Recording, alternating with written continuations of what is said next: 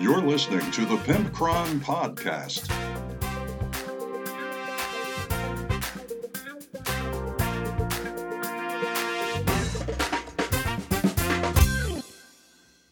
Welcome to episode 153 of the Pimpcron Warhammer Podcast. I am the aforementioned Pimpcron, and hello to everybody. Whew. Anyway, GameMat.eu is the sponsor of this show, as is our beautiful, sexy, good-smelling Patreon patrons. You can support the show over at patreon.com/pimpcron with 2 P's. Look, I'm this far into the episode, and I am already acting weird.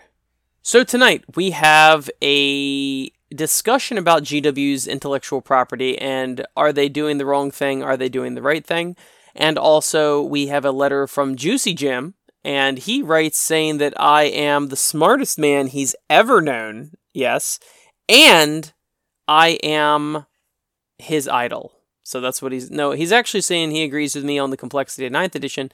And we also have a real talk where we finally do the thing I've been thinking about doing for all these years, and we have an orgy. Nope.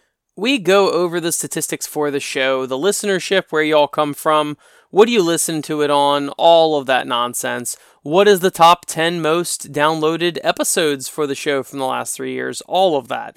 Now, I know it's not quite the 3-year anniversary, but it's getting darn close, and you know what?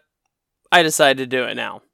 So, what have I been up to? Well, I managed, believe it or not, I managed to only work 7 hours yesterday, which is like is basically paid vacation at this point. That's how much that is. And just James and I decided to capitalize on it by playing a game, and we played Warhammer 40k. I played my Grey Knights versus his new Drukhari.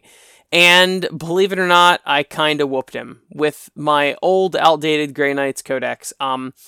Partially because I went first, partially because of Astral Aim, which allows me to shoot through buildings with a Gundred with a Twin-Lick Las and a missile launcher, partially because I exploded a raider and caused 3 mortal wounds on 2 other raiders, partially because my Grandmaster on an Emissor Dread Knight also exploded a raider on the first turn, and partially because we were playing a custom mission with a bunch of civilians we had to save, and I underestimated just how maneuverable I am. I had 2 interceptor squads. They shunted onto each objective was a civilian, and they were treated like a relic, so we could bring them back, move them where we wanted, and they scattered when they weren't being controlled. And I had 2 interceptor squads, shunted on objectives immediately. I deep struck on another objective on the second turn, and I Gate of Infinity on another objective on the first turn, and I just grabbed 2 more because they were within reach on the first turn, and yeah. So I hurried up and grabbed a lot of the objectives. Now, at the end of the game, I was almost devastated. I had like 7 models on the board, and he had 1. So it was certainly a bloodbath. But still, a bloodbath that was pretty fun. I beat him 5-1? I think 5-1. So if this were the new rules, I beat him 25-5. But at the end, he had 2 objectives at the very end, and I was able to kill his guy. So that would have been whatever. The swing would have been 2 more points. I can't think right now. Whatever. All right. I also played Warhammer Age of Sigmar this last week, and I teamed up with my buddy Josh. I played my Tomb Kings, and Josh played his Beasts of Chaos, and we played against TJ, who is a complete asshole, but I'm saying that because I know he listens to the show. So TJ, you're an asshole. Anyway, TJ was playing his Slaves of Darkness, and man, it was a very good game. It was actually a really, really good game. We started out, Josh and I started out with a couple point lead, and then over the course of the game, TJ slowly crept up. There might have been a 5-point difference, and then the next turn was a 3-point difference, and the next turn was a 1-point difference, and the next turn we were tied, and we were tied for the last turn or two until the very end. We were able to pull it out, and that was really fun. It was 23-21, I think it was. Something like that. It was an extremely close game. It ended up being really fun. And that's basically been my week. I have not had a whole heck of a lot of time for any hobbying whatsoever. I'm not sure I've painted a single thing. I did paint 6 Ushabti archers to play against TJ, so there was that. But I really actually painted them the previous week, so I think I touched them up this week, but that was about it. So I've done no other hobbying. You also should check me out at Pimpcron with 1P TV on YouTube, and I am doing a sketch comedy series called What Hammer. Like, you know when you can't believe what someone just said and you text them back, what? W-U-T? Yeah, it's What Hammer. And I'm having a lot of fun with it. I just released the first Age of Sigmar one. We've been doing 40k ones, but I've got a Necron one, Tyranids, I've got a Genestealer Cult one that's not out yet, Space Marines, Chaos Space Marines, trying to think of what else, Night Haunt, and I have a bunch of other ones that have either been made but haven't been posted, or other ones that have yet to be made. But anyway, I have a list of like 15 episode ideas on this list on my phone I keep adding to, so there is no shortage of ideas, and I'm having a blast making them. So, little known fact, I actually have a history of making toy movies and miniature movies and stuff like that. I was in creative writing class in high school. I did 2 years of that with Mick Storman, and whenever we had to do some big project for creative writing, we instead decided to make movies with action figures. And yes, we were nerds in high school, but they definitely do have some humor to them, but they're also really cringy and horrible as well. So there's like that weird high school mix of some things you could pluck out and go, oh, that was pretty cute, but the rest of it was pretty cringy. But yeah, I've always loved making little sets. I have a total of 4 movies made with action figures that I have in my personal collection that I made when I was in high school, and then the 4th one was actually made after high school. I was like 21, 22 years old, and got all my friends and my wife, and, well, actually, I wasn't quite, I got married at 21, so, I don't know if, you know, I don't know if when exactly we made it, but the point is that I have a history of that, and I've always loved it. So, there you go. And no, they will not be released for the public because they are pretty atrocious. Believe it or not, the 4th one is the best one. It's got the best effects. It's actually on DVD and all of that. Anyway, let's get on with the show. Let's open the Tesseract mailbox. On this week's Tesseract mailbox, we have a message on Facebook from our buddy Juicy Jim. He's so juicy. Anyway, he writes in and says, so I absolutely agree with everything you said about 40k on the podcast last week. He's, of course, referring to me saying it's getting far too complex. And, you know, while I'm at it, Just James and I were discussing it, and I have another analogy to help explain how I feel. Sorry, Juicy, you're cut off in the middle of your message. When the core rules are more complicated, it's like concrete foundation for a building. And then all the fluff and the army stuff is the wood structure on top of the concrete. So you've got a nice firm foundation, and then everything else is dressing. The problem is the current edition has very simple rules, or a foundation is made of wood. And it's pretty simple, it's pretty, weak. And then all the walls, they've poured concrete as the walls on top of a wood foundation. So essentially, they have put so much complexity on top of the core rules. But the core rules themselves are not super complex. But they have built a poor foundation and then built concrete walls on top of that. So that's my new analogy for that. Anyway, from the begin, this is juicy again. From the beginning of 8th, I thought turning all the USRs into the same shit with a different name was a step backward. Made it harder for me to learn as a new player. After learning the game with only indexes, stratagems were another layer of complexity that I had to come to grips with, but I did okay with that. Now, pausing you again, Juicy. I actually completely forgot to even mention stratagems. That is something that was new for 8th edition, and previous editions did not have any sort of thing as command points and stratagems and all that. So that is also a complete another layer of complexity. Anyway, back to Juicy. Then Vigilus, then all the new Space Marine. So let me get his vibe back, okay? After learning the game with only indexes, stratagems were another layer of complexity that I had to come to grips with, but I did okay with that. Then Vigilus, then all the new Space Marine shit, then Psychic Awakening. It was just too much to learn at that point. Just had to trust my opponent wasn't missing anything while I tried to keep my rules straight. The 9th edition books don't look appealing to me at all so far. Like, have you seen all the layers Admic have to deal with? F that noise.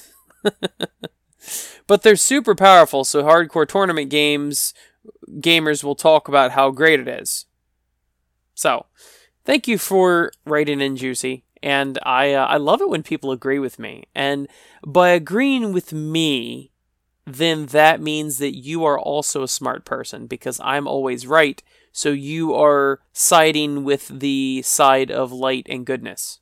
But I feel like a lot of people will actually be in agreement with me on that topic, because it's just so much. Like I said, the new player was trying to keep up with all of his rules. He could not hardly care what my rules were. And the same thing with me. Me and Just James back in 5th, 6th, and even 7th edition, and pretty much in 8th edition, we knew, just by accidental absorption, we knew every single stat for every single weapon, and all the units, and all the special rules, and all of that stuff. And now I can't even begin to tell you what stratagems, what armies have, and all of that. Past the indexes, we stopped being able to do that. So, that was, it's pretty upsetting. But, like I said, there's always a silver lining. Hopefully, they will maybe streamline it a little better and just bring back universal special rules. I don't even think that's a big deal at all. But, whatever. Anyway, thanks for writing in, Juicy. Now, here's an idea.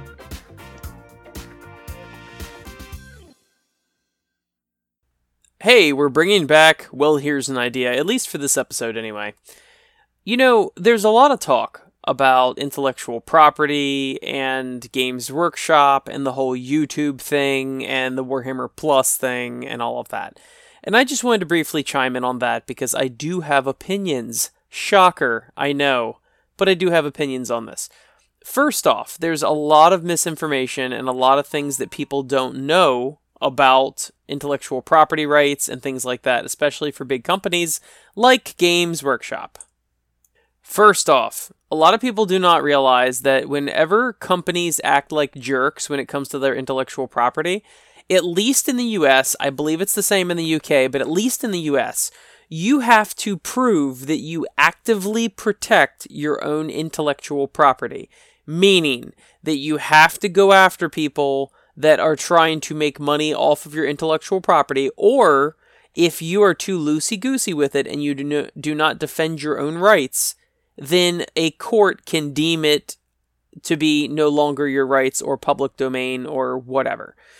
So, that is one thing, at least in the US, that Games Workshop has to actively do, or they will lose the right to their IP, and obviously that's their moneymaker, so that's why they act that way. Now, when it actually comes to the whole YouTube thing, there's also a lot of misinformation about that as well once you get looking into it. A lot of people are up in arms because there were multiple animators on YouTube, and they got pretty popular, and they made some really cool looking stuff like Hell's Reach and whatever. And then Games Workshop came to them and said, hey, you want to work for us on Warhammer Plus? And I don't know how lucrative, I don't know what kind of money they're being offered, but some of the people took the offer and some of the people didn't. But there seems to be a lot of misinformation, at least at this time, on the information that I can find on it. One of the creators took down all of their stuff, all of their animations when they accepted the job for GW. And then it took several months for the negotiations to happen, and they ended up getting bullied so much online from the Warhammer community members that, for like, you're a sellout to Games Workshop and all that stuff. They got bullied so bad, and they kept not hearing back from Games Workshop. They would email them and not get an email back. They just said, screw it, and just completely abandoned the whole thing and said they'd never work with the Warhammer community again. Now, personally, I think that's a pansy move. There is no amount of bullying that would cause me to break off a business deal. I just don't. That's not how I work. I got thicker skin than that, I suppose.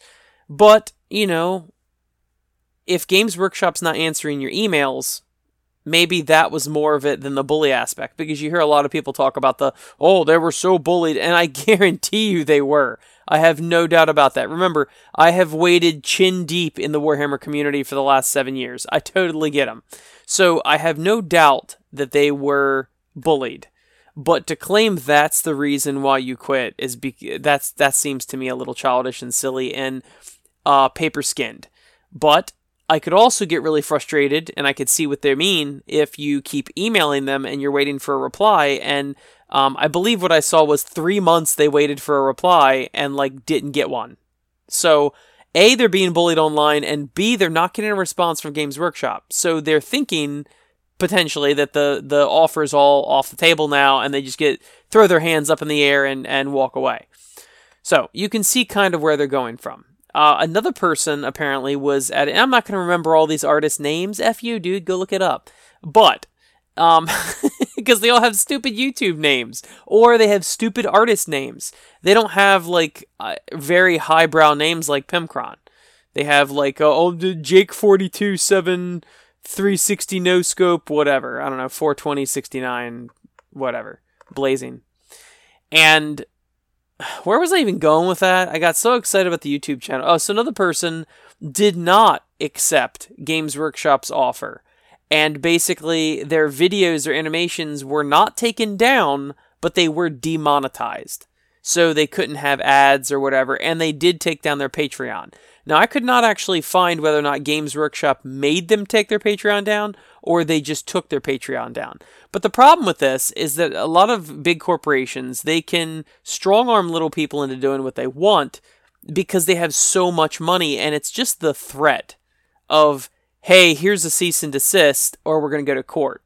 They may not even have grounds to sue you. They may not even have grounds to tell you to stop when it comes to court. But then by that time, they know that you don't have the same resources as a giant miniatures company, so you're not going to take that risk.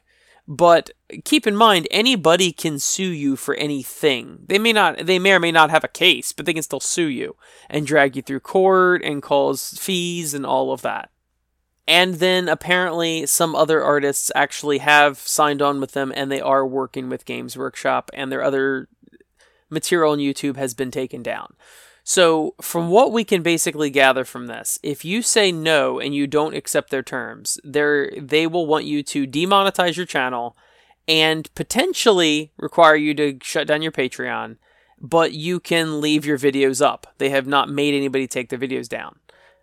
But having said that, if you accept the offer, it seems like they are getting you to take down all of your animations that you did on your own and shut down your channel, and then you will just do that.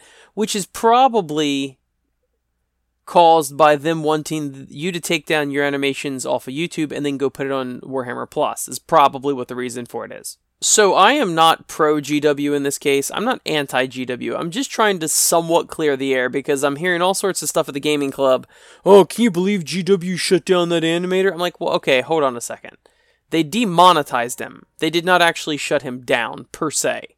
And demonetizing, I mean, it is, at the end of the day, no matter what your opinion of Games Workshop is and how they're handling this situation, ultimately, it is their intellectual property. They have made this lore and background and game system and the designs and the aesthetic and all of that is their creation, and they do have full rights to protect it and do what they have to do to protect it, even if that includes murder. No, I don't think murder is covered under that, but you do get what I'm saying.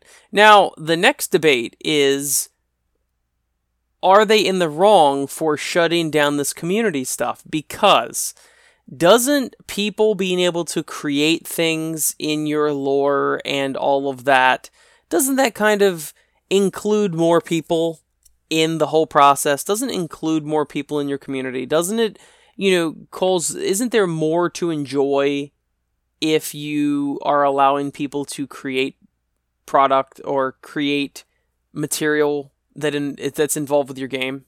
I would certainly say so. I think that it helps foment a community and things like that. But ultimately, it is their decision whether or not they want to control it, and they are trying to create their own streaming platform. So do you really blame them for all this? I don't know. Send me a letter if you don't agree. I'm truly, like I said, I'm not pro what they're doing, but I'm also not anti what they're doing. They are working within their rights. Do you need to exercise all of your rights all the time? Maybe not. Could you be polite? If someone's in your way, you could say, "Excuse me." That's exercising your right to, walk through this hallway. Or you could punch them in the throat, and that's still exercising your right to walk down this hallway, but it's doing it in an aggressive and kind of pointless manner. So, is GW, write me or call me and tell me if GW is punching people in the throat or if they're saying, "Excuse me." I guess that's what that comes down to. All right, well, I've said my piece. Like I said, they are well within their right, but do they have to exercise the full right? I guess it's their call, isn't it? Let's get on to the next segment. Now it's time for Real Talk with Pimpcron.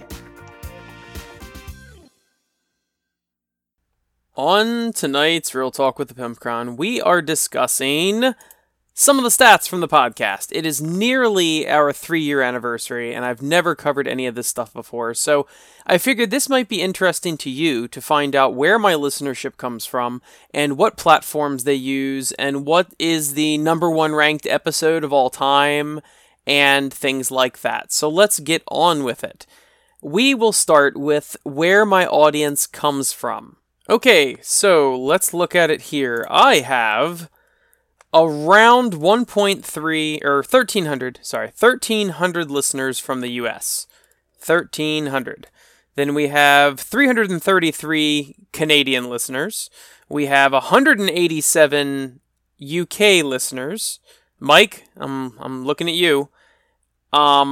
Germany, there's 74 listeners, Poland, 65, Sweden, 42, Australia, 38, South Africa, 21, the Ukraine, 11, Norway, 10, and then it goes down from there. Cyprus is 9, Portugal is 9, Finland is 8 listeners, Denmark is 8 listeners, Brazil is 7, India is 7, Austria is 5. Ireland is 5.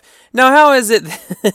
How is it? Explain to me how the UK we have 187 listeners, but Ireland we only have 5.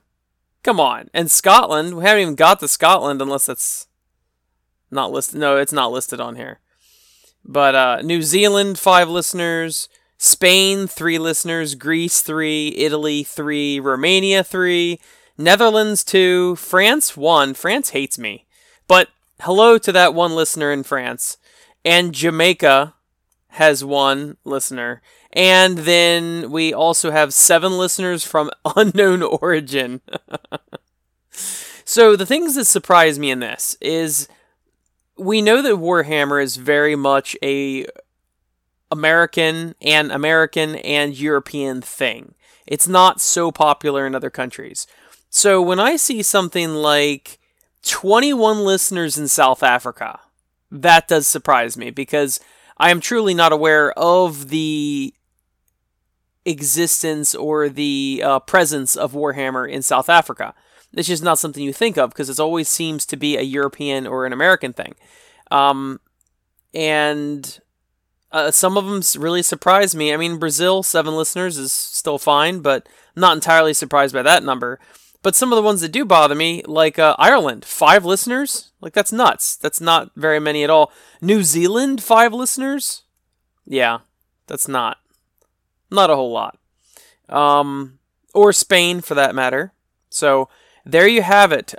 Probably to no one's surprise, the top 5 are the United States, Canada, the UK, Germany, and Poland. So, there you go, guys. It's a shout out to everybody for the people that listen to the podcast. And let's see what day of the week that I get the most listens. And to no one's surprise, it is Monday morning, about 6 a.m. What is that? Greenwich Mean Time, GMT. And it's about 6 a.m. on Mondays.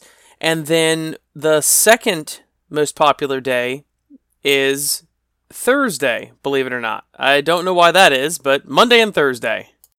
Next up is the platforms that you guys listen to the show on. Now, of course, there are a bajillion different platforms. So these percentages numbers are all going to sound really small because they're split up among so many different ways. But the number one way that people listen to this podcast is through Podbean with 17% of the audience. Then it's Apple, iPod, podcasts with 16%. Spotify is 13%, and Stitcher is 9%. Now, after that, we've got Podcast Addict is 6%. Google Chrome is 5%. Google Podcast, 5%.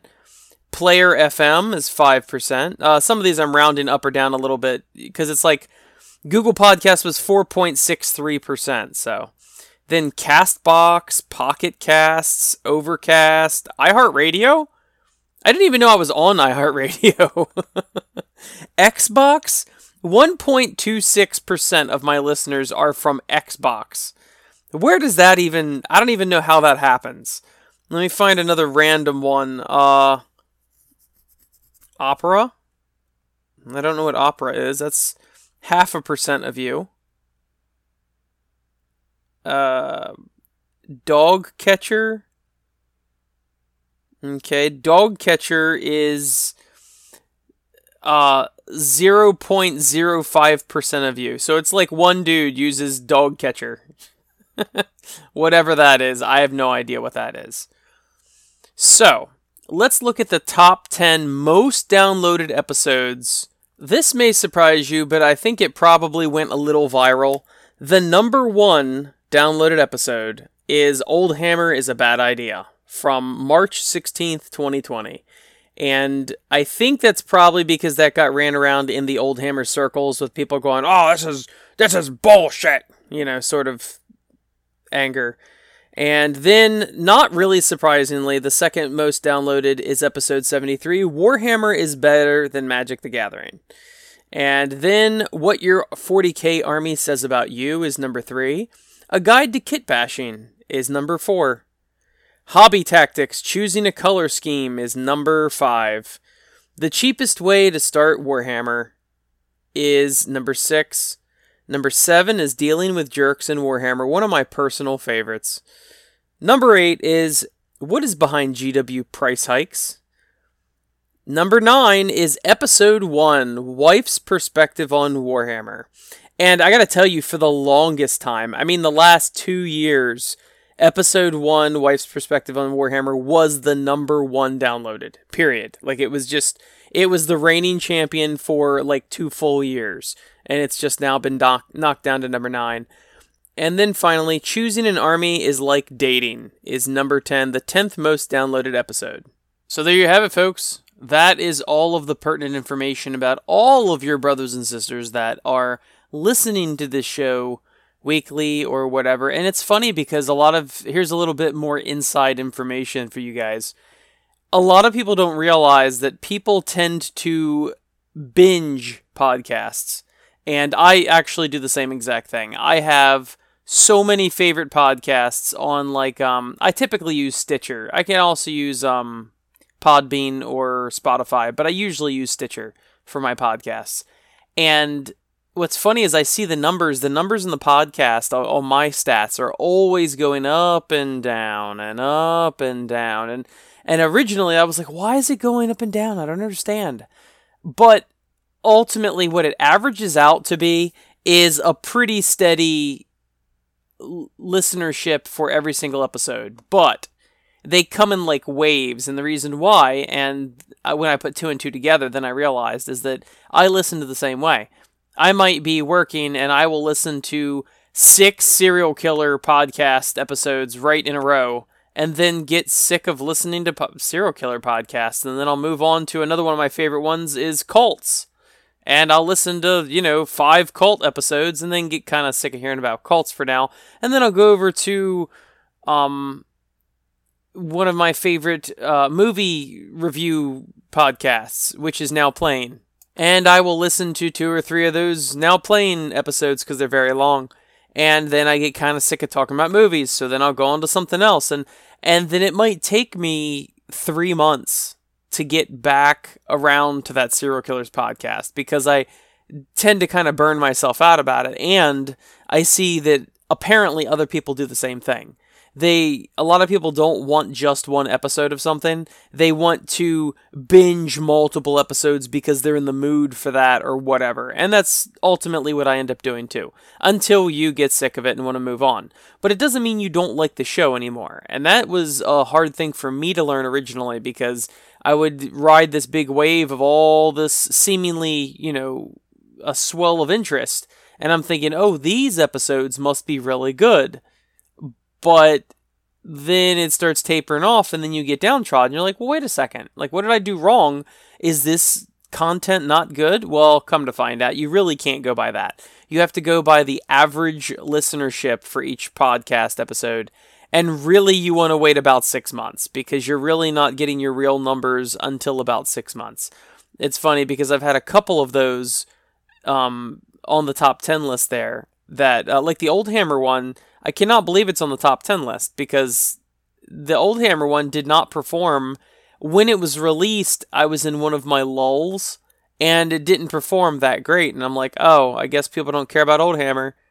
And then come to find out now, out of 150 some episodes, oh, well, now it's in the top 10.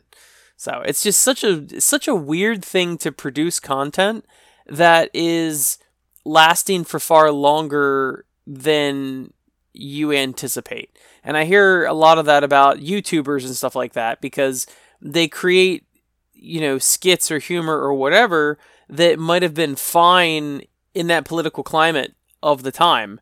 And now looking back at it, people can still go see those skits from all those years ago, but the political climate and the social climate has changed so much, with people being offended and all of that, that then a lot of people get canceled or roasted or whatever, and people will judge them on their content from, let's say, 12 years ago because it's still readily available. Like, you can just go back and listen to it or watch it or whatever. And now those people are like, well, gee, I was 15 when I made that content. That's not me now. I understand, blah, blah, blah. I've changed my views or whatever. And it's just very, very interesting. I know some of the big YouTubers, like Jenna Marbles, a lot of her old skits really got her into trouble in recent years, but she's like, I'm a completely different person now. So it's very interesting, and that is kind of hand in hand with these views spiking, a year after the fact.